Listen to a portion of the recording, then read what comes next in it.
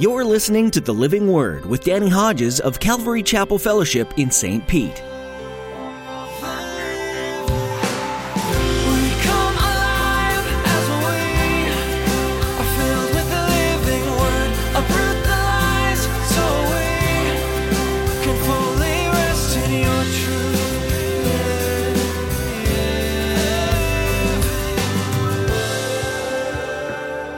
As a result, it has become clear throughout the whole palace guard and everyone else that I'm in chains for Christ. Because of my chains, most of the brothers in the Lord have been encouraged to speak the word of God more courageously and fearlessly.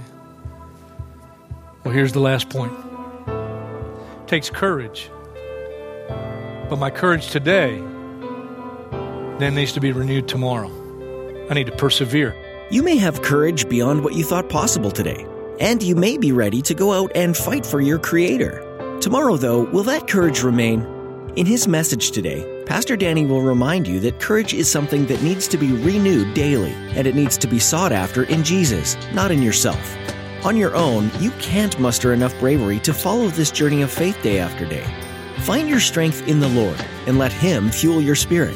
Now here's Pastor Danny in the book of Numbers, chapter 13, with today's edition of The Living Word. Remember when the children of Israel first got on the brink of the promised land? Numbers chapter 13, God instructs Moses, send out 12 spies, one representing every tribe of Israel, send them into the land of promise and let them bring back a report. Numbers chapter 13, beginning in verse 26, says, they came back to Moses and Aaron and the whole Israelite community at Kadesh in the desert of Paran. And there they reported to them and to the whole assembly and showed them the fruit of the land. They gave Moses this account. We went into the land to which you sent us, and it does flow with milk and honey. Here's its fruit. But the people who live there are powerful, and the cities are fortified and very large. We even saw descendants of Anak there. Anak was a giant.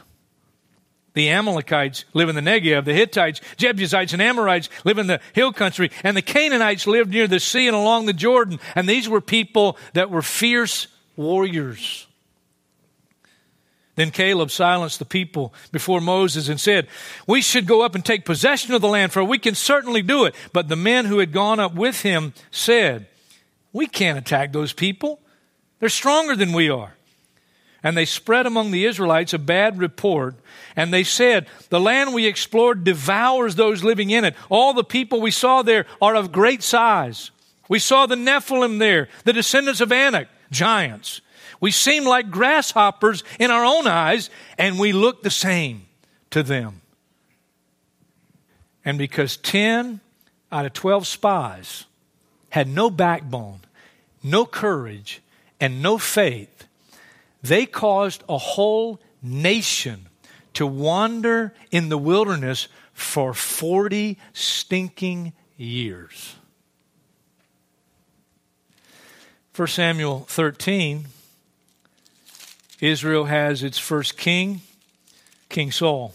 He's an impressive guy. I mean, when he's presented before the people, he's a head taller than any other guy in Israel. He's good looking. He's GQ. He'd make the front page of their Jerusalem Post, and everybody's impressed with him. I mean, this is the king, man. And then the Philistines come against Israel, and their king is called to lead them against the enemy. Chapter 13 of 1 Samuel, verse 5, the Philistines assembled to fight Israel with 3,000 chariots, 6,000 charioteers, and soldiers as numerous as the sand on the seashore. They went up and camped at Michmash, east of Bethaven. And when the men of Israel saw that their situation was critical and that their army was hard pressed, they hid in caves and thickets, among the rocks, and in pits and cisterns. Some Hebrews even crossed the Jordan to the land of Gad and Gilead. They went AWOL. Saul remained at Gilgal, and all the troops with him were quaking with fear, which tells us that Saul also was quaking with fear. They're all hiding. Nobody will go out and face the enemy. No courage. No faith. But among them, there are two young men that they're not aware of their courage and their fate. One is Saul's own son, Jonathan. Jonathan would in days to come become like a blood brother to David. And I think one of the reasons David and Jonathan became so close is they both were men of courage and men of faith. Chapter 14, Jonathan says to his armor bearer, verse 6, "Come, let's go over to the outpost of those uncircumcised fellows. Perhaps the Lord will act in our behalf. Nothing can hinder the Lord from saving, whether by many or by few."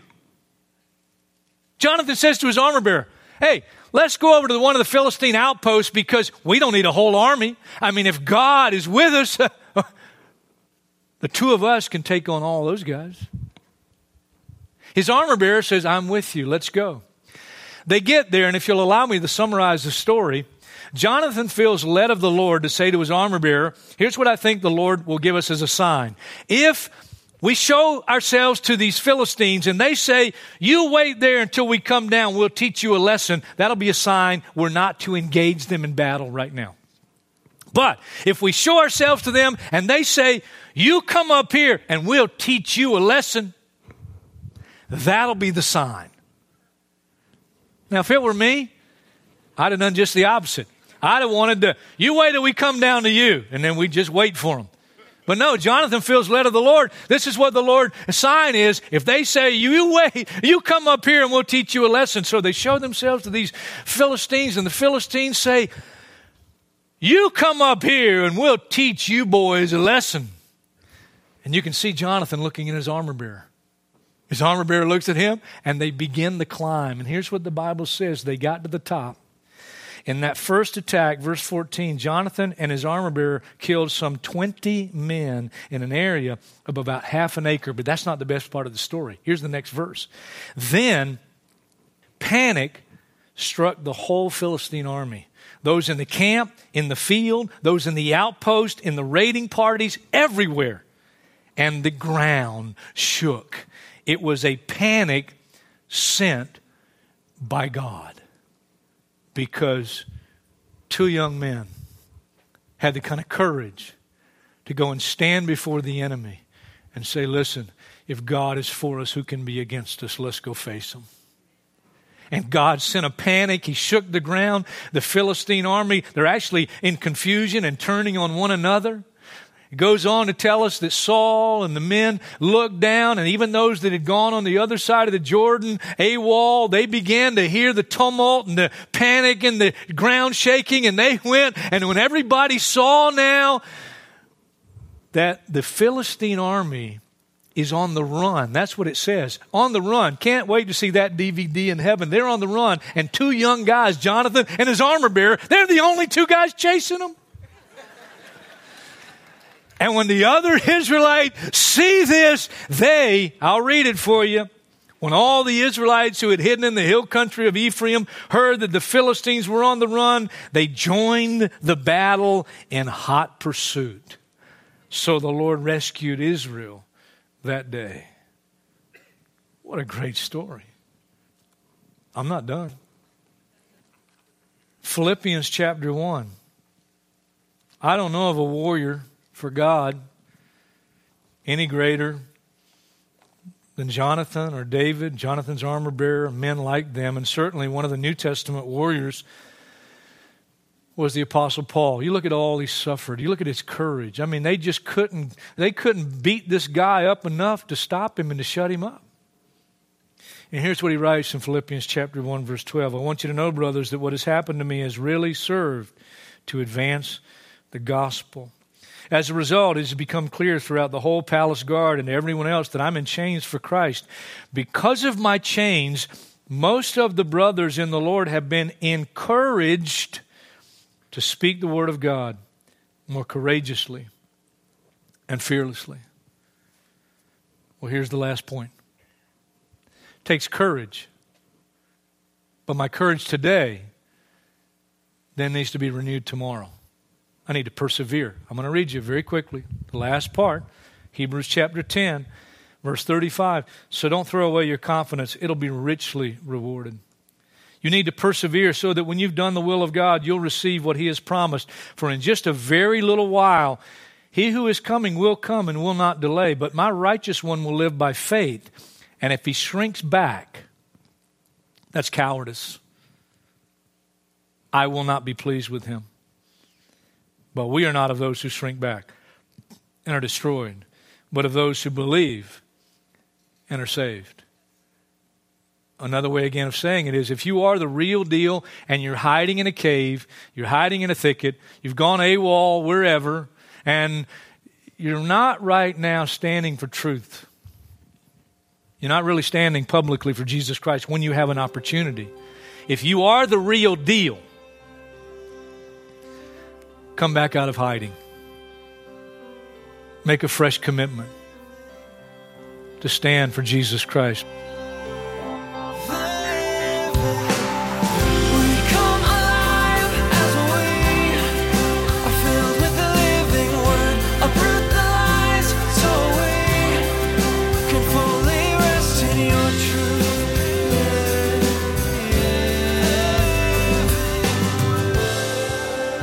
The book of Hebrews contains a unique passage that's often referred to as the Hall of Faith.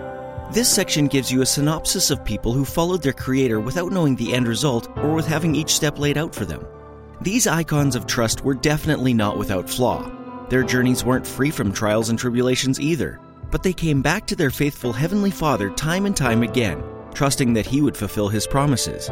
God used these ordinary men and women to accomplish great things in their time, and to set in motion kingdom work that would continue to change lives for countless generations to come. We're so glad that you joined us today to study the book of Hebrews with Pastor Danny Hodges here on The Living Word. If you missed any part of today's teaching or would like to explore more of Pastor Danny's teachings through the books of the Bible, visit ccfstpete.church and click on Sermons. You'll be directed to our YouTube page, and we'd love for you to subscribe. When you do, you'll be notified by email every time we post a new message. If you have any questions for us about what you heard today, or if you'd like us to pray for you, please email us. Our address is info@ccfstpete.church. Again, that's info@ccfstpete.church. We count it as a privilege to lift our valued listeners up to the Lord in prayer. That's all we have time for today in our study of Hebrews. Join Pastor Danny next time to continue digging deeper into Scripture, right here on The Living Word.